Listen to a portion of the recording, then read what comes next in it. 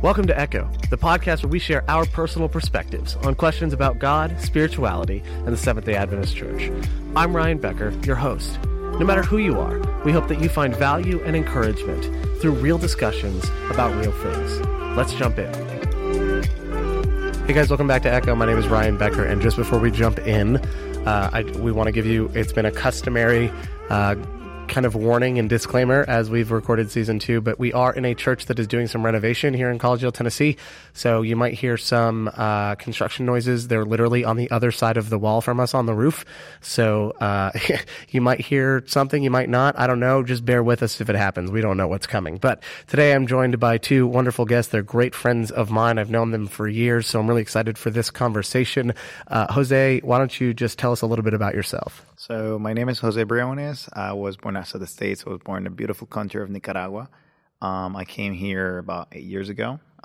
Went to school here, community college. I did community college. I did Southern.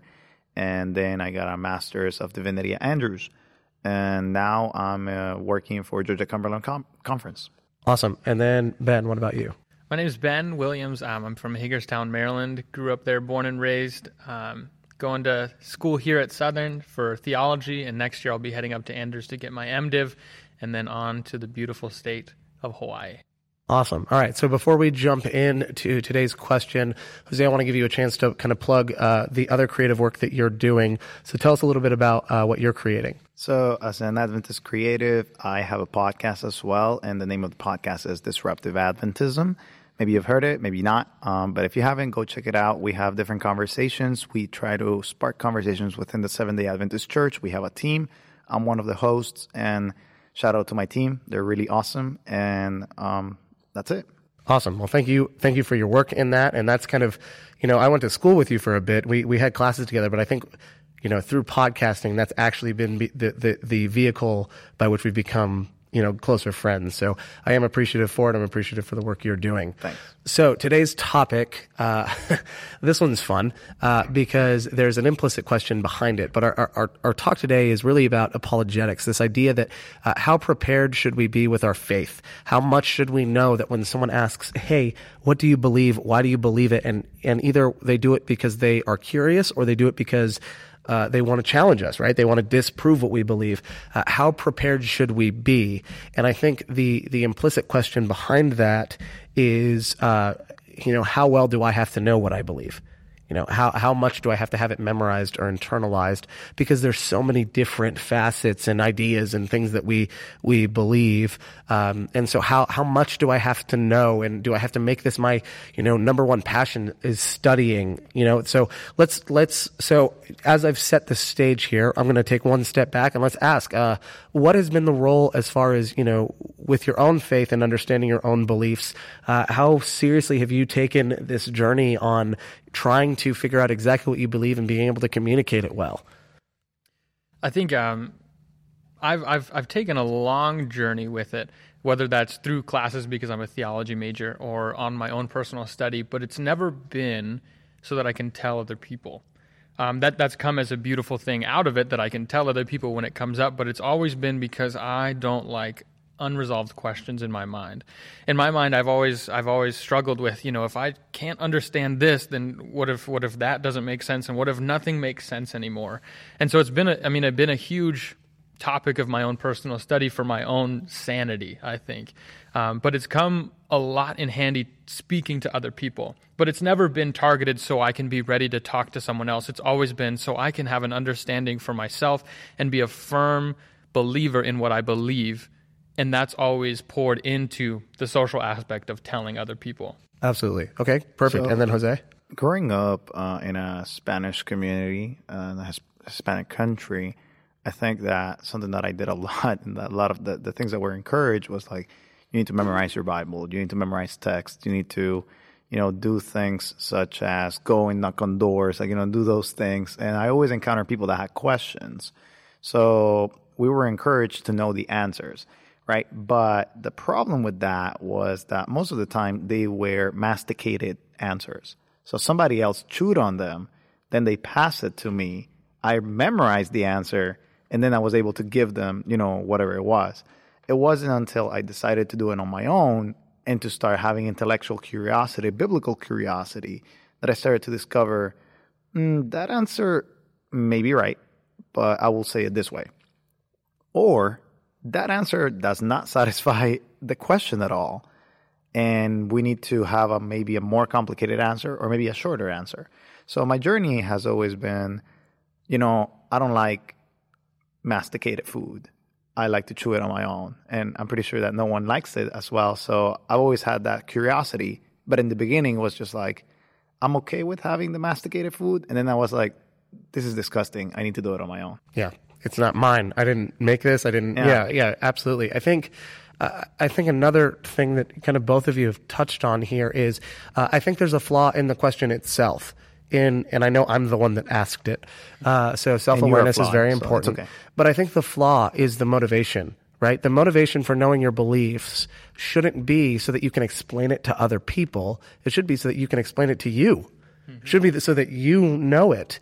And so I think the motivation is when you say how prepared should I be to defend my faith or to know my faith to someone else? Well, it's however prepared you should be to defend it for yourself, like to yourself. I think the reason why we have that as a conversation is because we want to reach the world, right? And we want to evangelize the world and make Jesus come faster, right? That's usually the motivation. It's like, how you need to know your Bible so that you can share it with others, because that's the ultimate goal. When in reality, that is part of the goal. But if you don't believe it yourself, you don't buy in, how are you going to share it with others? It's like any product, Apple products, Android or Samsung, whatever it is. If you believe in it yourself, it's just going to be a product. It's just going to be like a product of you believing in it. This is the best thing ever. Like I have a lot of friends that have Apple's phones, they have iPhones, and they're like, I love iPhone. The simplicity is so great, and they preach that gospel, And then there are other friends that love Android, and they're like, I love the flexibility. I love, this and that. And they start believing in it, and that's why they profess it. It's the same thing with the Bible. If you don't understand it yourself, if you don't chew it on your own, you're never going to get to share it because you don't buy into it. You don't buy into the quote-unquote product. Yeah, an ambassador is literally defined as someone who buys into it and wants to represent it, represent something. And so, absolutely, if it's not something you believe, it's just something you're reproducing, then the passion's gone, and people can see through it. Incredibly easy, people can see through it. Even when I've experienced this, even when you're being translated into another language, people can still identify when it's something that isn't you.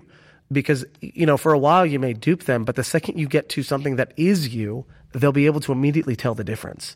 Even as a pastor, there were times where I preached on a topic that I didn't feel very strongly about. And I would know, people wouldn't say anything. And then after I preached something incredibly personal, they'd come to me and they'd say, that was incredible. We want more of that. Because that was me. That was my own journey with these beliefs. And that was something I had internalized for myself. And so I very much agree with that. And I think the other thing that you mentioned is know your Bible so you can tell the world. Know the Bible.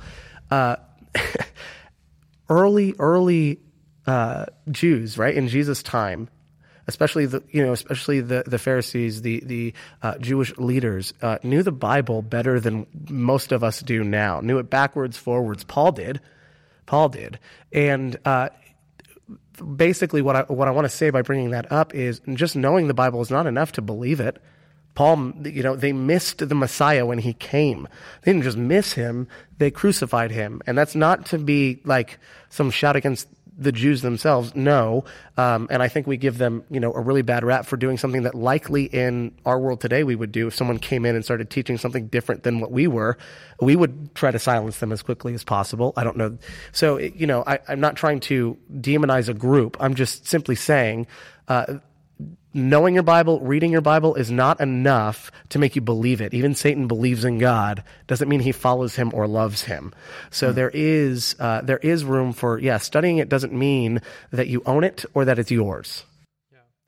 I think going back to the question, it lends itself to exactly what you're saying. Like the question lends itself to how many facts do I need to memorize so I can be fine later on, right? Where we need to be asking more of the question, like you're saying, how can I understand this more, right? And there's never going to be a cap on how well I should understand my Bible, because at some level, it's not about how much do I have to, but how can I more, right? Because I don't want to understand more facts and just get to know more facts so that one day I can give out those facts, but I want to understand the word for the word, right? And it's the question itself lends itself to how many facts until I'm good. Yeah.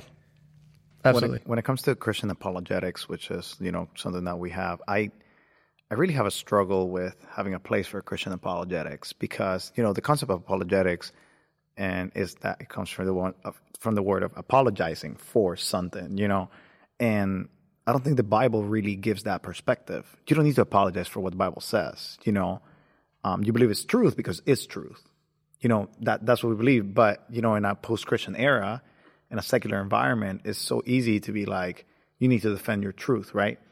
And the Bible defends itself. That's the beauty of the Bible, and that's why I think that when it comes to Christian apologetics, at least with the preaching part, I don't like it because you're trying to make people understand something that they may not be willing to understand themselves. You're just trying to give them Bible trivia instead of letting them go through the journey. One of my closest friends is an atheist. He's been an atheist since, for the majority of the time I've known him. I've known him since second grade, and he became an atheist in seventh grade. And we went for years back and forth, him trying to change my mind, me trying to change his mind. We finally got to a point where we were like, yeah, this isn't going to work. And I finally told him, I was like, look, I can't prove anything to you. And even if I could, knowledge doesn't save you. An experience with Jesus, that's what gives us the belief that is required. And I think, or the faith that is required. And so, I was like, look, I could show you God, and that doesn't mean anything unless you experience what it is to be in a relationship with Him and you have that sort of, that moment happen for you. And since then, we've been able to dialogue actually more freely in ways that actually build each other up. And it's bolstered my faith, what it did was it created an environment where it's safe for him to ask me questions. And so it's just been really great.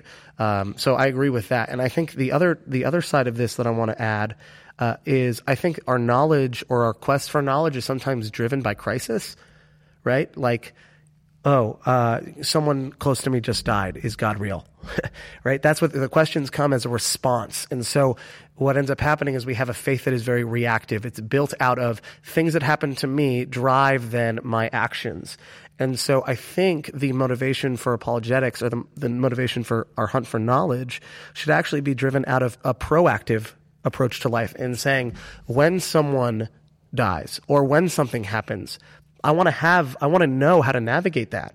I don't want to have to figure it out when I'm also trying to deal with grief and trying to, take care of, whatever arrangements I need to make for a funeral or anything like that. I want to know in that moment ahead of time how I should respond so that my life isn't reactive, but so that I am prepared in advance. And I think that's how we internalize those moments or those beliefs as well. So that is one thing or one perspective I kind of wanted to add to this. But what are some other opinions or things that you guys think about when you think about apologetics?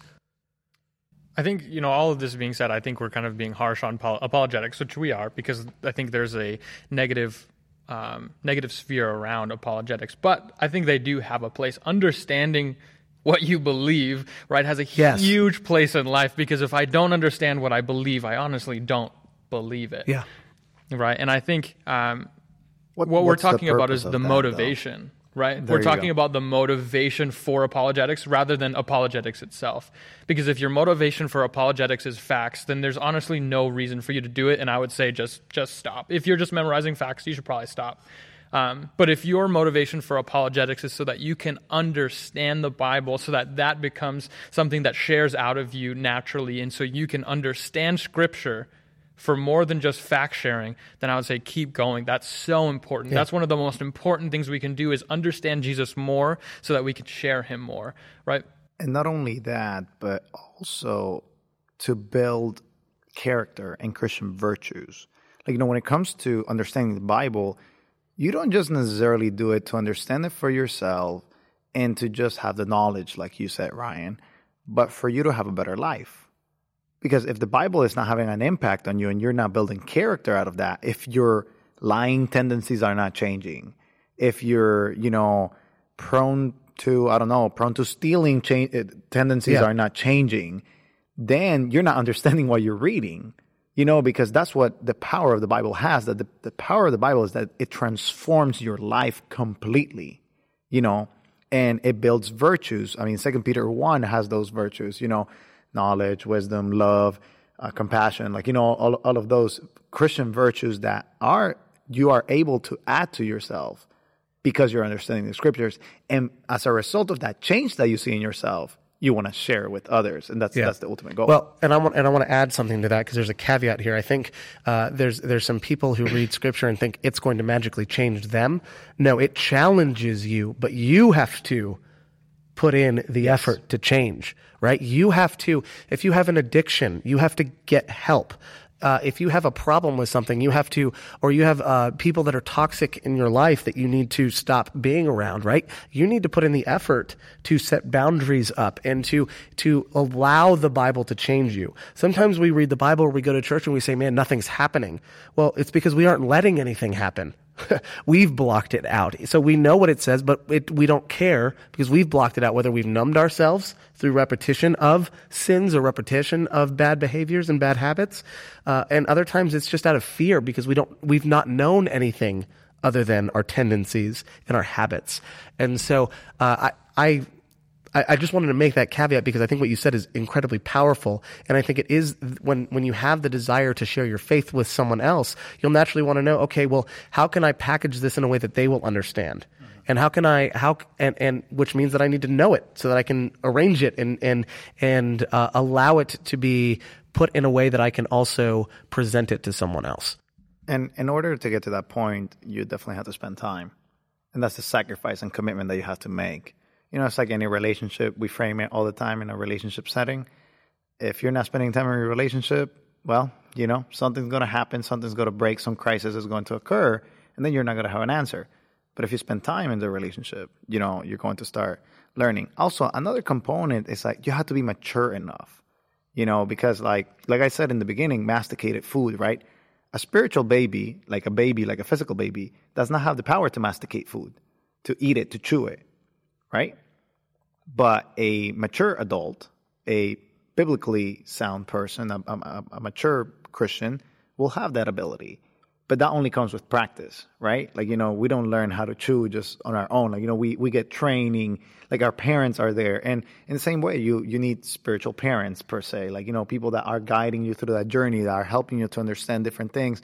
But you have to do it on your own too, and spend time, and sometimes it's hard. Like, I still remember, the first time I ate meat, and it was like hard. It was literally hard for me. Like I almost like, my mom had to walk me through it, or I don't know, something hard that I ate, but it was just hard. So you need to learn those things. So.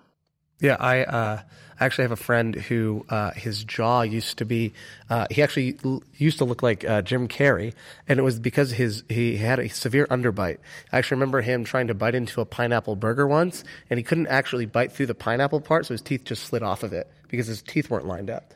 And so because of that, he got jaw surgery. And he got things aligned, and he wasn't allowed to eat solid food for I think it was like 2 months or something like that. And they told him, they said, look, if you wait even a day less than this, then you might undo everything we've done. And then they shared with him the story of this girl who was feeling better, had the same surgery, was feeling better, and had 2 weeks left on her 2 weeks left on her wait period. So she's like, yeah, I'll have a a piece of toast or something like that. It was solid food.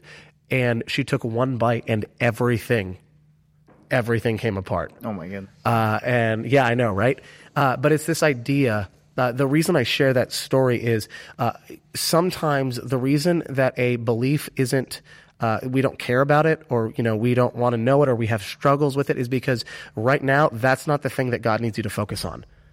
Right? Sometimes God needs you to focus on getting the simple things down first. I think, when we talk about loving others, sometimes God needs us to understand our own value in Him first so that we can properly love others. And so there is phases to this too. And you have to find out what are the passions and the talents and the things that God has placed on your heart so that you can begin there in your quest to know more about who God is, to know more about yourself and how you relate to him, and to really engage with your beliefs in a way that will make a difference and will allow you to let the Bible and let your relationship with God change you and transform you. So as we kind of close out, any final thoughts from either of you on this idea of apologetics and knowing our faith? Yeah, I just think, knowing your faith is important, but you just have to be careful of that motivation. Yeah.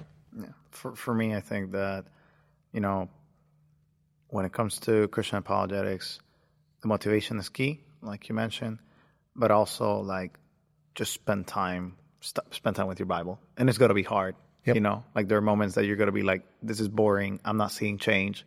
It's like going to the gym. First couple of weeks, you see a lot of results. Later, you don't see any results, but you're still growing. It's just that you're not able to see it as much. And same things happen. Yep. With the Bible. And it becomes about maintenance and going back over things. And so I would agree with that. And there's one more group I do want to mention as we close out here, and that's the group that is passionate about apologetics.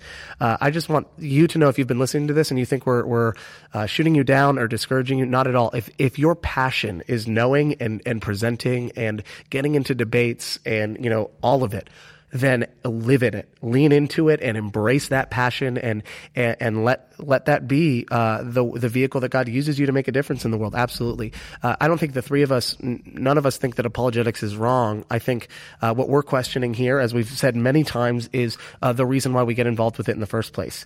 And sometimes we go into it with misguided intentions, and that can cause damage to everyone. So I just wanted to kind of end on that note because I didn't want anyone to feel discouraged. Rather, we want you to feel encouraged in your journey, edified in your journey, and hopefully there's been something here that could help you as well. So listener, thank you so much for being a part of this journey with us. And a special shout out to Southern Adventist University for hosting us for the recording of season 2. Jose and Ben, thank you again, and we'll see you next time. Hey guys, thanks so much for listening to this episode of Echo. We hope you enjoyed it. To stay up to date with new episodes as we release them, and for more awesome content from Project Refresh, a ministry of the Carolina Conference of the Seventh-day Adventist Church, then go ahead and hit that subscribe button below. And don't forget to like and leave a comment.